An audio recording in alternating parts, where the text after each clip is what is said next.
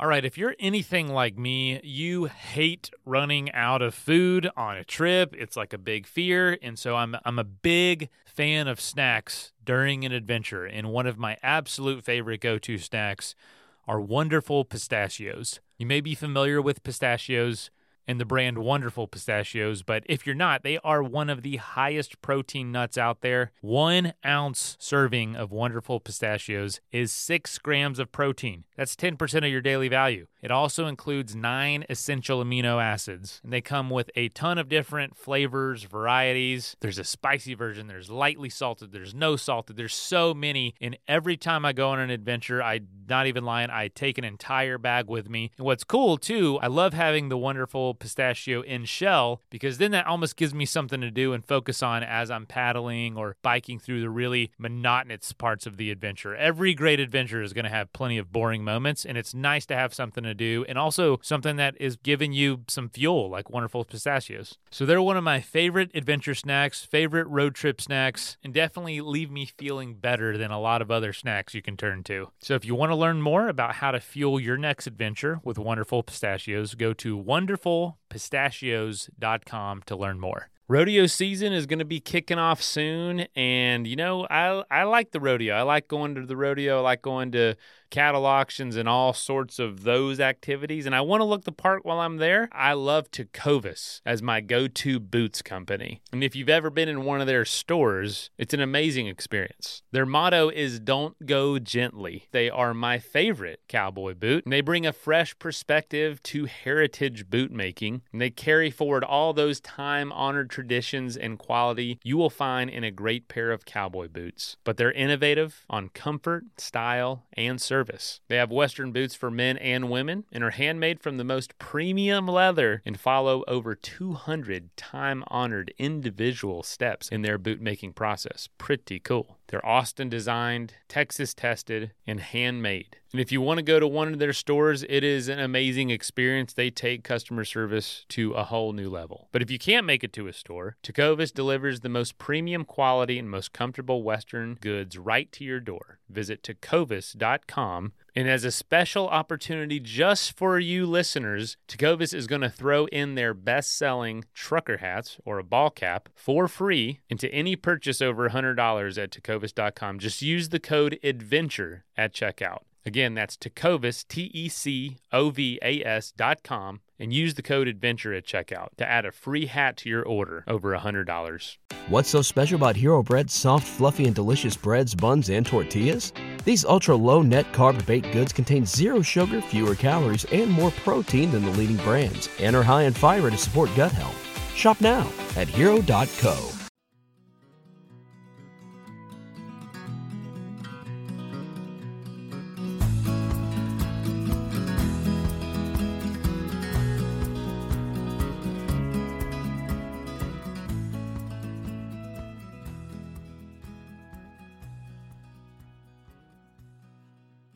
Hey folks, welcome to the Adventure Sports Podcast. I'm your host, Mason Gravely. Today we are throwing it back to Jacob Valhalla Myers, and this episode is really cool because just this weekend, I was able to go with a bunch of friends camping and canoeing and kayaking. We did this like 22 mile route through these rivers and lakes, and right at the halfway point is where we camp. And that was our night of camping. It was at a campground that was actually accessible by road. One of our former guests reached out and said, "Hey, been thinking about you. Saw the news with announcing the 1,000 episodes and the partnership with Outdoors.com." And he's like, "By the way, I'm in Florida."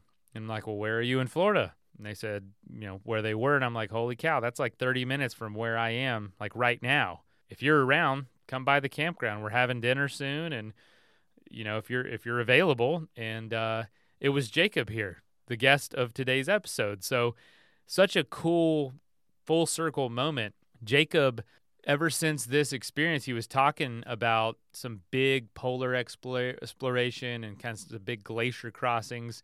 And he has since attempted some pretty huge adventures. He most recently got back from an Antarctic expedition, trying to be the youngest person to go from the coast to the South Pole of Antarctica.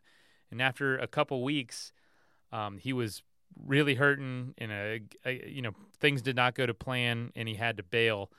There is a really great article on outdoors.com about that experience, and I'm going to link it in the show notes. Please check it out. But anyway, he got back like a month and a half ago and made it out and hung out with us for like a couple hours. It was absolutely awesome. It is a rare treat to be able to meet our guests from the show. I don't always get to, some of these people are so far away. Jacob lives in Montana now, so I don't obviously cross paths with him that much down here. But anyway, Jacob, thank you so much for making the effort to come out. It was such a pleasure to meet you, first of all, and also to hear your stories. Like our group, we had like 20 people that were doing this trip. They were all just sitting around listening to Jacob's stories and his experiences on Antarctica, and it was really cool, really cool. So thanks for making it happen, and obviously, for today's throwback episode, I figured it'd be a great one to feature, and this is when he thru-hiked the Arizona Trail, which is just such an incredible experience. So this was from 2021, September 2021, so hope you enjoy, and let's go ahead and dive in.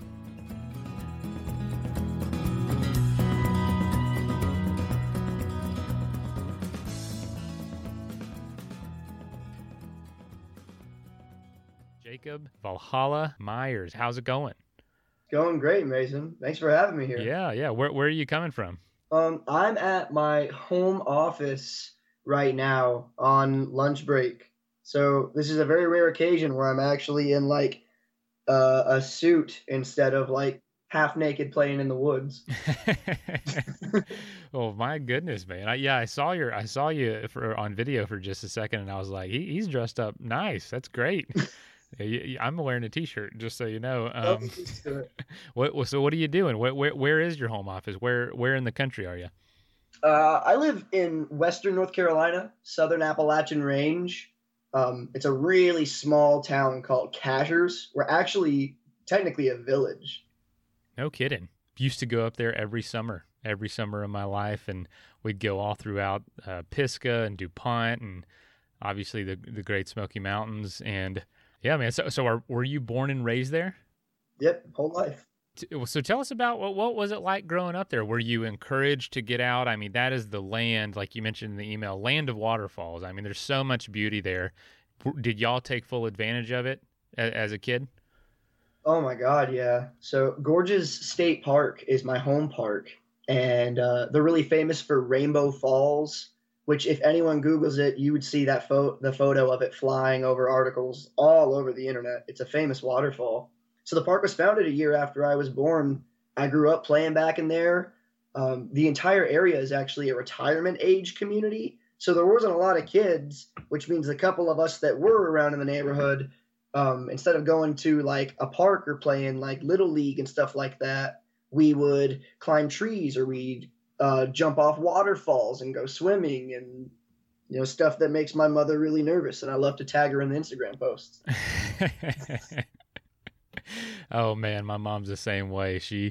If she could turn back time and not get me outside and doing these things, I think she would. But you're right there, man. You grew up right in the heart of all that. That's really cool. So when for you did your sights start expanding out from Appalachia and North Carolina into some of the experiences you've done so far? Well, I didn't get off the East Coast for the first time ever until last year. Oh man. And that was for the Arizona Trail? First it was for Montana. So, I was bartending at the same place I've been working at since I was a kid before I got, my big boy job. And one of our bus boys, I was out on the porch having a cocktail and he goes, "I bet you won't go to Montana with me." I said, "All right." And he didn't even say why we were going, but I bought a plane ticket. He bought a plane ticket. We flew to Bozeman in October. So it was right after the range burnt down. We went to Sacagawea Peak, which is the highest mountain in the Bridger Mountain Range. We went over into the Gallatins. We played in Yellowstone. And that's what put the West on my radar. And immediately when I was out there, I was like, I need to get some mileage in and really see what the West is about. So naturally, the Arizona Trail came up. Man, that is That is so cool. Yeah, I was the same way growing up. Like I had always been in the Appalachians, always been in that area, had never seen those mountains out west. And my first time in Colorado, it blew my mind. And so for you, I'm sure Montana is even more rugged and more jagged peaks. I'm sure you just, it was amazing. I'm sure it was amazing. It stole my heart completely. I'm actually moving to Bozeman this winter to train for Shackleton XFed, which I guess we'll talk about in a little bit. Oh, that is awesome, man. Cool. Well, so tell us about what were you doing? Were you talk about getting some miles in? Were you already a backpacker at that point, or had been, you grew up around the Appalachian Trail, so was that part of what you knew how to do already? So I definitely knew how to play in the woods since we were so close to it. I didn't often have to sleep out there in the woods because I could always walk home. I mean, Gorgeous State Park wasn't even 2 miles from my childhood home. So I played in the woods a lot. I knew the woods really well. I didn't have a ton of camping experience. I picked that up in college when I would go on rock climbing trips and we would stay at campgrounds and do that style of camping. In 2018, I went there was some stuff that went down and I found myself homeless living out of my car as I was finishing up college.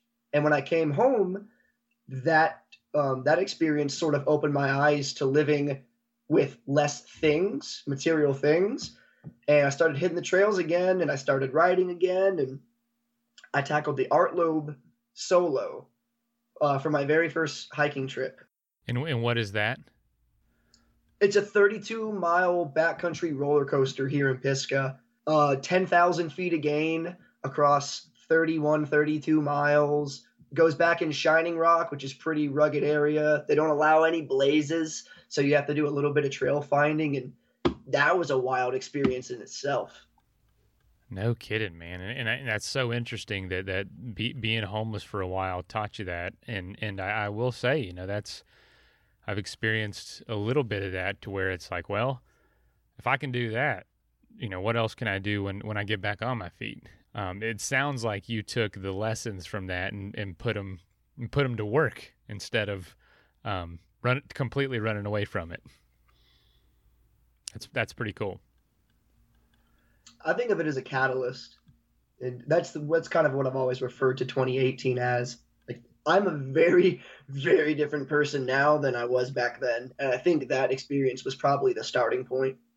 So tell us, how did it, obviously going out to Montana and Yellowstone and seeing all that in Wyoming, how did that directly tie to the Arizona Trail? And what did it look like to get out there and start making that happen? How much time went by? How much planning and all that?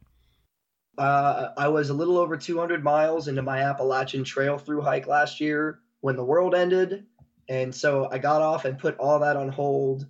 Of course, that fall, I went to Montana for the first time, and I was starting to look for trails that were a little less known, something that wasn't one of the Triple Crowns, because I still didn't want the massive crowds, but I wanted some long mileage. I just started to really taste that full Appalachian Trail long distance backpacking experience when I lost it.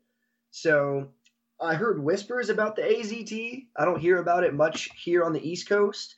And the more I looked into it, it's, sometimes 100-mile stretches of flat desert. And I come from a rainforest. So what a contrast that would be. And mountains at 9,000 feet, where the biggest on the East Coast is floating right around 7. It's a different planet completely. And I planned for it. I said that I was going to do it in, I believe it was November. And then I really started looking at the logistics of it in January and then started acquiring my gear. So tell us about what it was like starting. Where does it start? What did that feel like? What was the climate like? And how are you feeling personally when you first set out on the trail? So when the shuttle took off, I had this really bizarre moment. Of course, the West is obviously big because you're not buried in shrubbery and trees in the forest. So you can see how big the world is out there. And that hit me right in the gut. I'm standing right next to the Mexican border in southern Arizona at Coronado National Monument. And then I see the car drive away, and it kicks up a cloud of dust, and the entire world falls silent. And it's my first time in a desert environment ever. So second time in the West, first time in a desert. It was really, really bizarre because I've never felt out of place anywhere in the outdoors before, anywhere on the East Coast. And but being out there in the desert, I felt like I was put on a whole new planet, and I was all alone, totally isolated. I passed one couple that evening right before bed, and no one before. That is wild, man. I've been to that area a few times. Never right to the southern terminus, but on some roads near there. And you like you said, you start at the Mexican border, really right up against the fence, if not very, very close to it. And from there, that you're hiking all the way to the northern end of Arizona. I'm sure it just felt like being on Mars to you. Like you said, it's so open, so empty, but beautiful, and also, just such an amazing experience. So tell us about the first few days. What were some of the experiences like? What did you get into? What were some of the first challenges? Let's take a quick message break and hear from the folks that help make this show possible. I am a proud user of Manscaped. They are the revolutionary hair trimmer that a lot of men use. And our friends over at Manscaped have been working night and day to bring you below-the-waist grooming experience like none other with their brand new Lawnmower 5.0 Ultra. It's the next generation of trimmer with interchangeable blade heads for whatever shave your mind can imagine. Is it the biggest technological advancement of all time? I think it is. And that's why you need to get it and upgrade your grooming game to the Ultra Sphere this year by going to manscaped.com for 20% off plus free shipping with the code ADVENTURE at checkout. You can take it on the go. This puppy comes with a travel case, travel lock feature to avoid accidentally powering on or off. It's actually really handy. One of my headlamps just died the other night because it turned on by itself in my backpack. And speaking of lights, it has dual LED spotlights just like your regular lawnmower. So like I said, get 20% off plus free shipping with the code ADVENTURE at manscaped.com. It's very high tech for very low places. That is plenty of that for now. Let's get back into the episode. So, more water than I've ever carried in my life.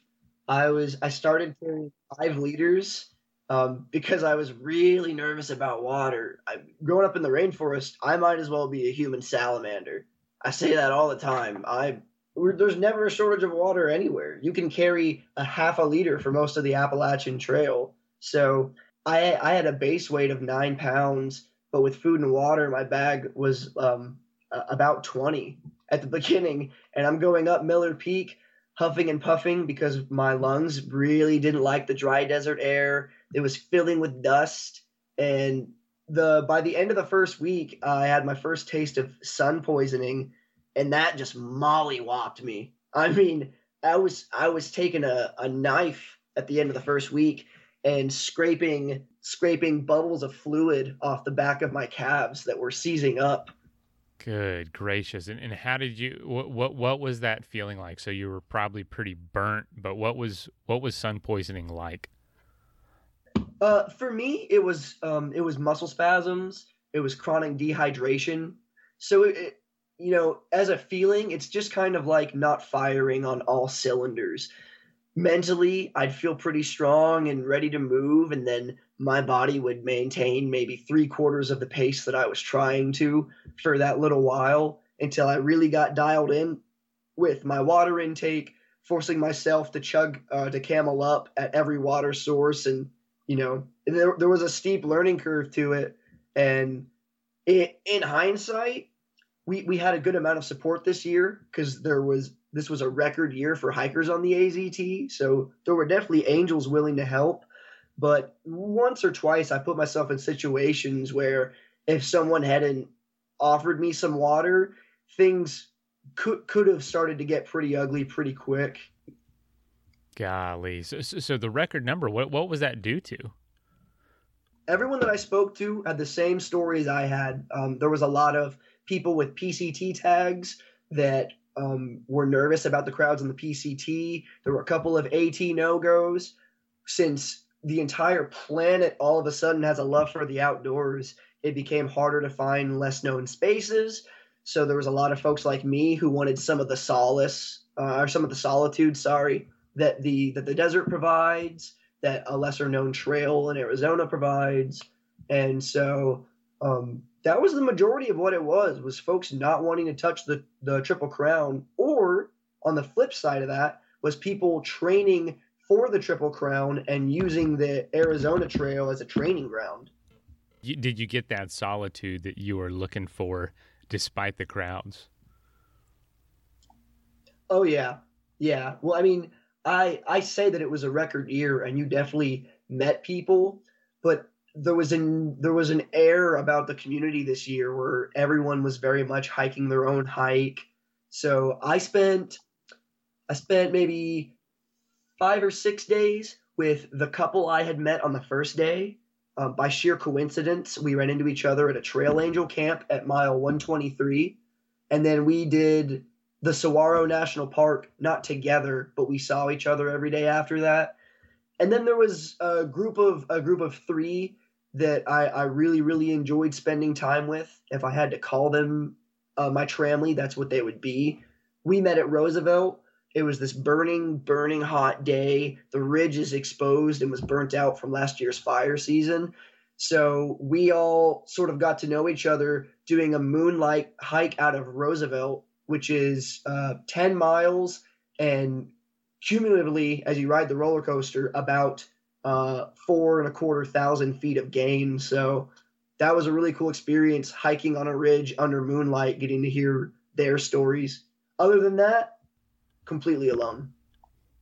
Wow, that is awesome. Now I know that those were some surprises in the sense of being busy, but also feeling that aloneness. I know the other thing that was probably new for you was the weather in that aspect. In the heat, you talk about Saguaro National Park, just famous for those saguaro cactus.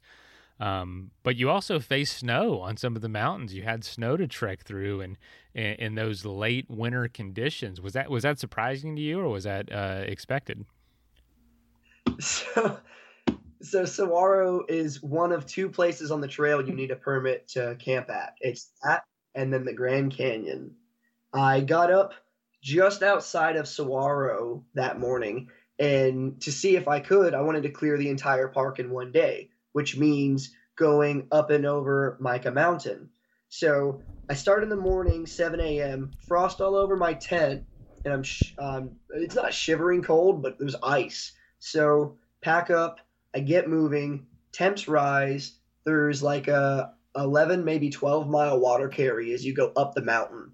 The day heats up, the sun starts bearing down, so I woke up cold. Now I'm sweating hot and running out of water. And I hit the top of the mountain, and there's 2 feet of snow. Oh, my gosh. I signed the registry that night as I got to the terminus of Saguaro National Park, and I signed it, and I said, I think I've experienced every human emotion in one day. You wrote that you mentioned that was probably one of your top most difficult days of hiking ever. Oh, for sure. Elevation gain is something that I really enjoy. I mean, I don't have to go terribly fast, but I like standing atop a summit and looking down where I came from. And it was the whole thing it was the perfect mix of a frozen desert, a hot desert, walking through snowpack, walking through loose snow. You'd follow tracks that went off trail, so I had to look at the GPS and get myself back on route. Night was falling, and so there's a ridge that you're walking on. It's this razor thin switchback on the backside of Mica with 75-foot cliffs, and if the snow decides to wash away under your feet, you're going off the cliff. And good gracious, it was so much in just one day. I think it was 24, maybe 25 miles, like all of that packed into just a marathon, basically. Unbelievable. Golly. So after that, what was the trail like? Did it slowly become something else in the sense of terrain or scenery, or was it more or less similar until getting to the Grand Canyon? Well, there's a distinct difference from the low desert and the high desert. You'll come out on top of the Mogollon Rim, which I think it's 500 miles long. It's basically this 1,000-foot cliff that shoots out of the earth that separates the low desert from the high desert. So you leave all the sandiness behind, and when you're up on the Mogollon, you're in these evergreen forests. You're seeing elk. There's a couple of wolves that are left behind, and the terrain shifts there. But most of the low desert, aside from a couple of big mountains we climbed, was exactly what you'd think of when you hear the word desert. Jeez. So tell us a story from the experience, something that maybe surprised you, or a really good day after that really bad experience. What was maybe a lesson you learned out there, kind of early on in the experience? As far as lessons go, one thing that I learned is that if I was going to continue doing the trip solo, I would need to really hone in on what it took to take care of my body. I took a rest day in Oracle with that couple that I was speaking about earlier, and she really beat into my skull that I needed to start stretching in the morning. I needed to start rewarding my body for putting up these big mileage days. Towards the end, I was doing 30 plus every single day. And so, coming off of that, now that I'm home, forcing myself to do a better job at taking care of me, even when I don't feel like it, has been really important. Oh man, absolutely. That's a great lesson to learn young as well. What were some of the biggest differences to you? Maybe the less obvious differences between desert hiking and growing up in a rainforest, like you said? You'll definitely put up some quicker mileage in the desert. What does that do to? Well, just the long flat walks you can definitely up your pace. Whereas in the mountains, you're always going to have some versatile up and downs. But even in those flat tracks, sand is never just sand. There's packed sand. If it rains, all the sand is going to start grabbing into your boots and weighing your boots down, like literally adding pounds to your shoes. So as you're navigating washes, you're going to move slow. If you're navigating the wet sand, you're going to move slow. And everything that's ever going on is entirely weather dependent. I mean, in Appalachia, if it's raining out, you may move a little bit slower because of mudslides, but all in all, there's root cover and there's enough stable ground all over the place where it won't affect your pace too much. There's some days in the desert where I was slogging through what I refer to as moon sand. Oh my gosh, moon sand, that's awesome.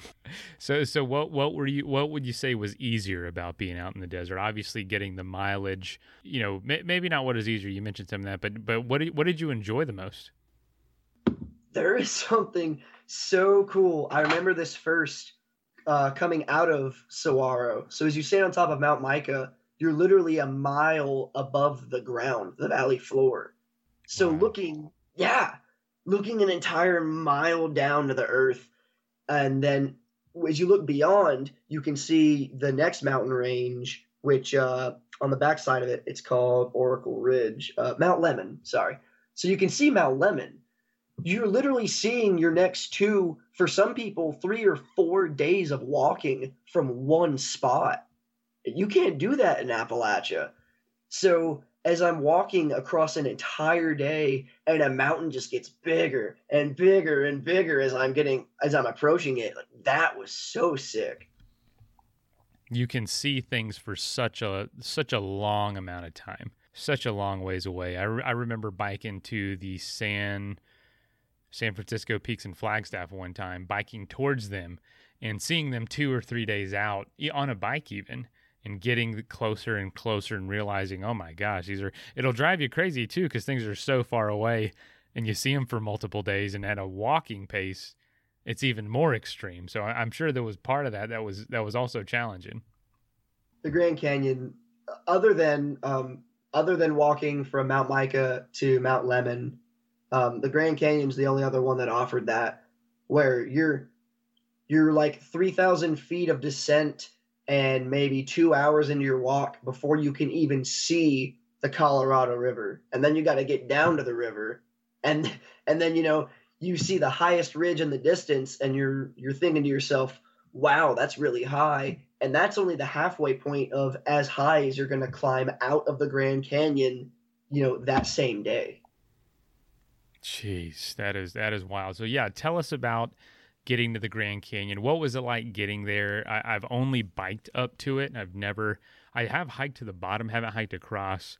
But I mean, that's such a bucket list item for so many people. That's such a huge focus for you. Would you consider that a highlight of the trip? And tell us about approaching it.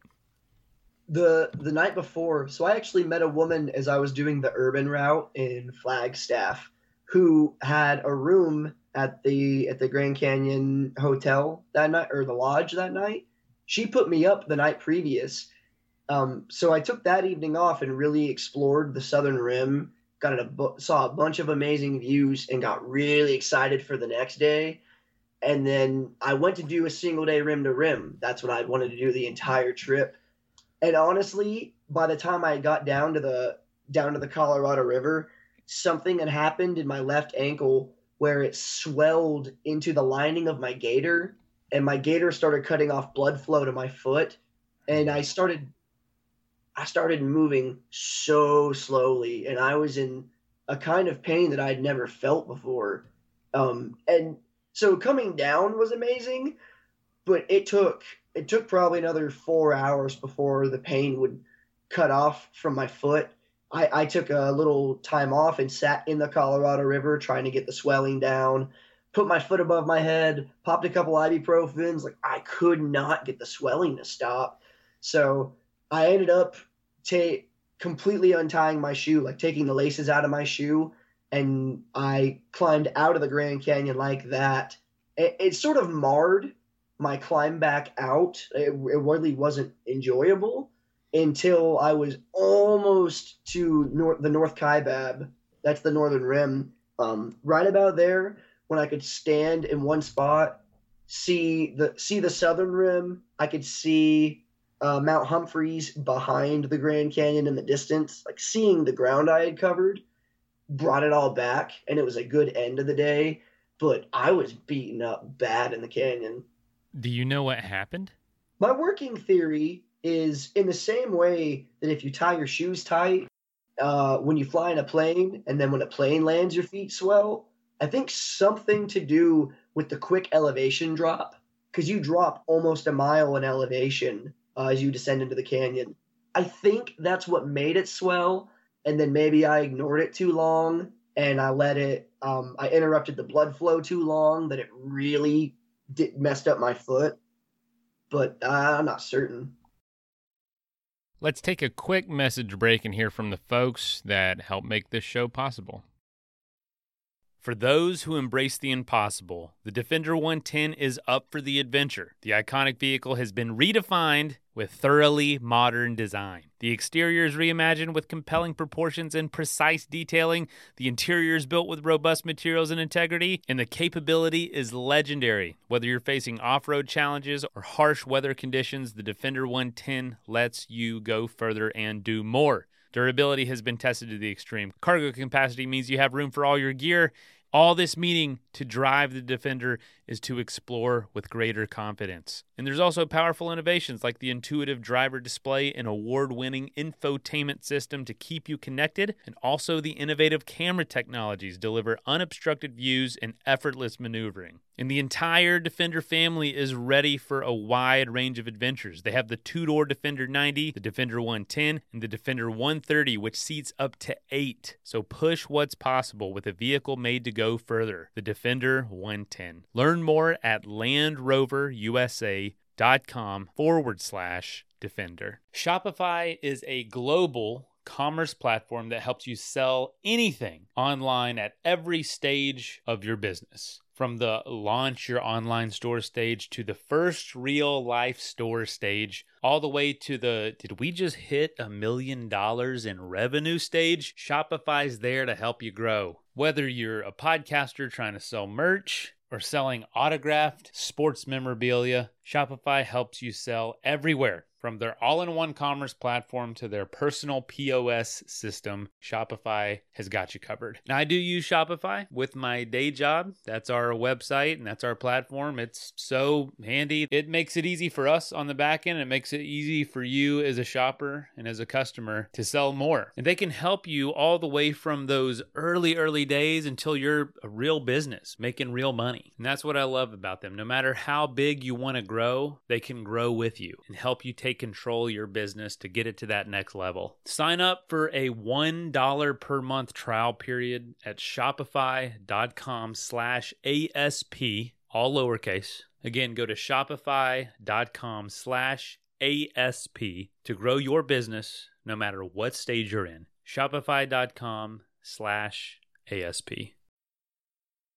That is plenty of that for now. Let's get back into the episode. Jeez, man, I'm sorry to hear that. So did it heal as you kept going, or did you have to take some time off? Because you're like almost at the end right there. Yes, 70 miles from the finish at that 70 miles. Wow. So what did you do? Just slog through the rest? I what did I listen to? I listened to a lot of Avenged Sevenfold, Curse the Sky a lot. I cried a little bit. Hey, that's perfect. That's what you got to do. Something I don't hear of, actually I'm Googling it right now. Something I don't hear about a lot is the finish line of the Arizona Trail. Is there anything there to signify what is that like to get there? Because, on a through hike, typically, you got Katahdin on the AT, or you've got the international border on the other two major trails. But what about the Arizona Trail? So the northern terminus is at the Utah border.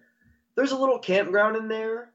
It's not anything terribly amazing, but it does go from your typical high desert and Grand Canyon-esque area to this really bizarre, super soft red sand. There's an obelisk that marks the northern terminus, but I think as far as that goes, it's really one of those the journey is the destination type things.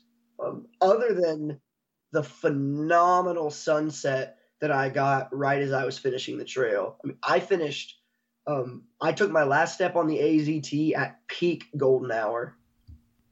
You can't beat that, man. You cannot beat that. That is awesome. How long did it end up taking you, all told? All in all, it took me 39 days. That includes this really weird 4-day break I had to take because the post office lost my replacement sleeping pad. I took a couple days off for that I didn't necessarily have to. But on my days off, a buddy invited me out to go canyoneering in Sedona. So I was dangling like 200 feet over a canyon on ropes instead of on trail for a couple days, which is the coolest zero I've ever had. Yeah, it wasn't all lost. That is what's important. And on adventures, I'm definitely one for that. Take side adventures. There's, mountains to climb, there's canyons to descend, and there's so much to do when you go through these places. So I'm a huge advocate for adding micro adventures into it, So I'm glad you did that. So you finished the Arizona Trail, then what? Would you just go back home? How did you process transitioning back into normal life? What was that like? I came home and got a therapist. I did not transition well. I don't have anyone in my immediate circle that does any of this. And so everyone kind of asks like, oh, hey, how was your trip? How, your vacation? And like, it's a little different from that, but overall good. I started throwing myself back into fitness. I'm currently training to run my first official ultra. I ran an unofficial ultra last year to raise money for one of the trail angels on the AT, Odie from the Hiker Yearbook. And that was crazy because I didn't know that, I was never a very athletic kid. And then last year I jogged/walked 78 miles straight, which was crazy. So now I'm back home and I'm training full time, first off to run my first 100 miler. And then I'm going on an expedition this winter with Shackleton. Tell us about Shackleton. What is that?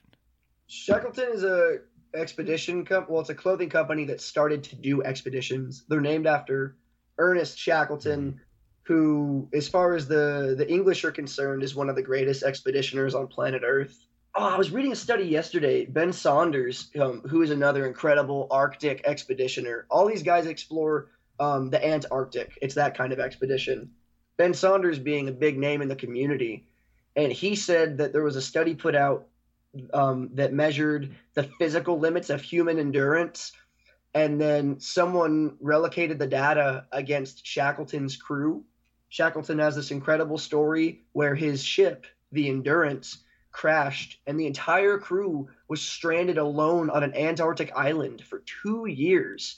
And what it took for all of them to survive superseded what the scientific study said was humanly possible by like 300,000 kilocalories. Oh my gosh. And not one single person of that crew perished during that time either, which is so remarkable. Oh my God, I could talk about that story all day. So this company is named after Shackleton, of course, and they're doing expeditions. Well, tell us about, what are you doing with them? So they offer levels 1 through 5, 1 being polar skills. It's more theoretical. You'll get in the field, but you'll sleep inside most nights to get a foothold. Through something amazing that happened, I'm able to skip straight to level 3. And so we're going to Finse, Norway, and we're going to be pulling sleds that contain all of our gear for a week's worth of survival. We're crossing the Hardangerjokelen Glacier. I've been practicing saying that for a week now. Hey, that was pretty good. I don't know if you said it right, but it sounded great to me. Thanks, man. It's one of the largest glaciers in Norway. So this winter, we're going to be crossing that on foot as a team. And the exped is being led by Wendy Searle, who's the 7th woman in history to walk unsupported, unassisted, across Antarctica to the South Pole. And then Lewis Rudd, oh, maybe I got her statistic wrong. Lewis Rudd was the 2nd man in history to walk unsupported and unassisted across all of Antarctica. Oh my gosh. Sounds like some great adventure sports podcast interviews right there. That is awesome. So what is your hope with polar exploration? Do you have greater hopes for that or greater goals for that? There's a particular trip I have in mind. There's a series of trails that I want to link together. No one has ever done all of them in their entirety. I don't want to get too deep into that right now because it's still a couple years away before I'm ready to attempt. But the skills that I'll be able to gain from this exped are going to be vital in me being able to pull that off. All in all, that journey is going to take about 2 years to execute. So that is fantastic. That is awesome. Awesome to hear. Well, gosh, is there anything else that you'd like to share about the Arizona Trail or about your experience doing that, and also about your experiences that you are aspiring to now? As far as the AZT goes, I did this on the Appalachian Trail too. You can get sort of nervous as a trail starts and glue yourself to the first people that you come across. And they could be amazing people, but they may not be out there for the same reasons as you. You may mar your experience by living your hike through someone else's experience, doing the mileage they want to do, starting and stopping at the times that they want, going to the towns that they want. I think what the AZT taught me that I didn't know when I was attempting the Appalachian Trail was that just how important it is for me to find what I want to do and what I want to get out of these trips, because I'm crossing all the mileage on my own 2 feet. So I need to get as much out of it as I can. For anyone who's starting in through hiking, I wouldn't latch on to the first people you meet just because you aren't confident enough as a backpacker yet. Explore what there is out there to do and really find the way that you like to hike so that you can hike your own hike. Jacob, that's some seriously solid advice, because it stems from fear, which usually there's a threshold to fear to just get out there. But then you get out there and you're in it, and it's easy to succumb to some of that fear and insecurity, like you said, or that lack of confidence, and you can mar your experience and make it less impactful by getting tied into somebody who might not be out there for the same reasons, just like you said. Well, before we go, I wanted to ask you, what is the deal with your trail name? Tell us about the story behind that. My brother, so I have Nordic heritage, and my best friend, I refer to him as my brother. He was deployed on a Middle Eastern tour when I left on the AT. That was right about the time that things were popping off with Iran, and it was getting kind of scary. And as much as I could call him, I would. And for a while, I couldn't. Every time that before we get off the phone, we would just say Valhalla or bust. And everyone around me is saying Katahdin or bust. And it finally became this funny, like, Viking thing where I just became Valhalla, which is one of the places you can go in the Viking afterlife. Valhalla or bust. I love it.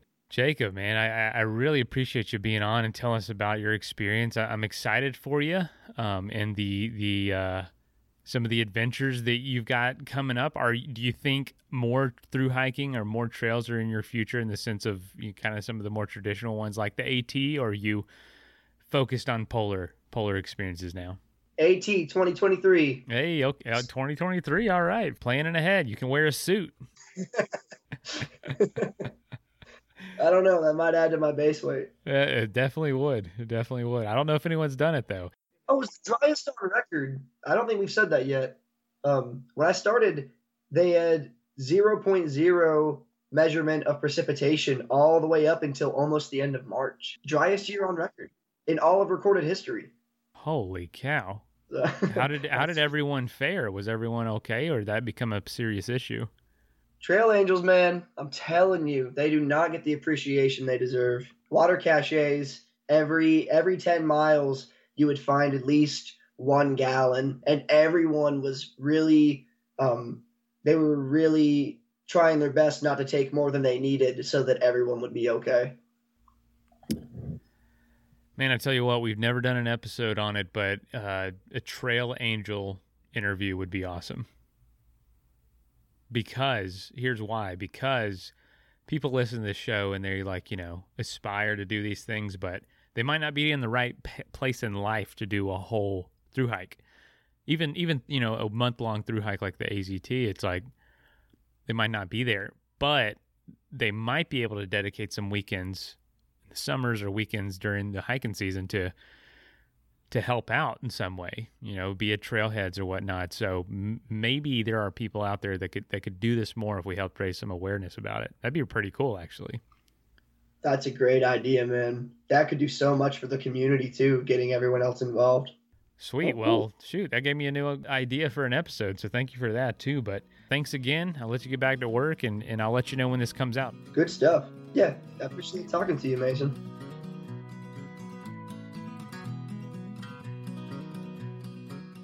First of all, thank you so much for listening. It means the world to us that you choose to listen to the show. If you'd like to help us further, you can leave a review on iTunes, share us with your friends, your family. It goes a long way to grow in the show. You can also support us financially through patreon.com/adventuresportspodcast. Link is in the show notes. And also, if you have an idea of who could be a good guest for the show, we're always looking for people to tell their story about the outdoors or adventure. So if you know someone, please reach out.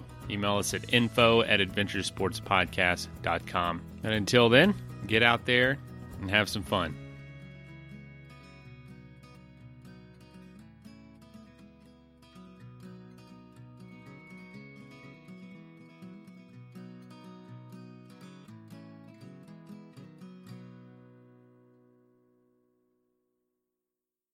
If you're a woman over 40 dealing with hot flashes, insomnia, brain fog, moodiness, or weight gain, you don't have to accept it as just another part of aging. The experts at MIDI Health know all these symptoms can be connected to the hormonal changes of menopause. And MIDI can help with safe, effective, FDA-approved solutions covered by insurance. 91% of MIDI patients get relief from symptoms within just 2 months. Book your virtual visit today at joinmidi.com.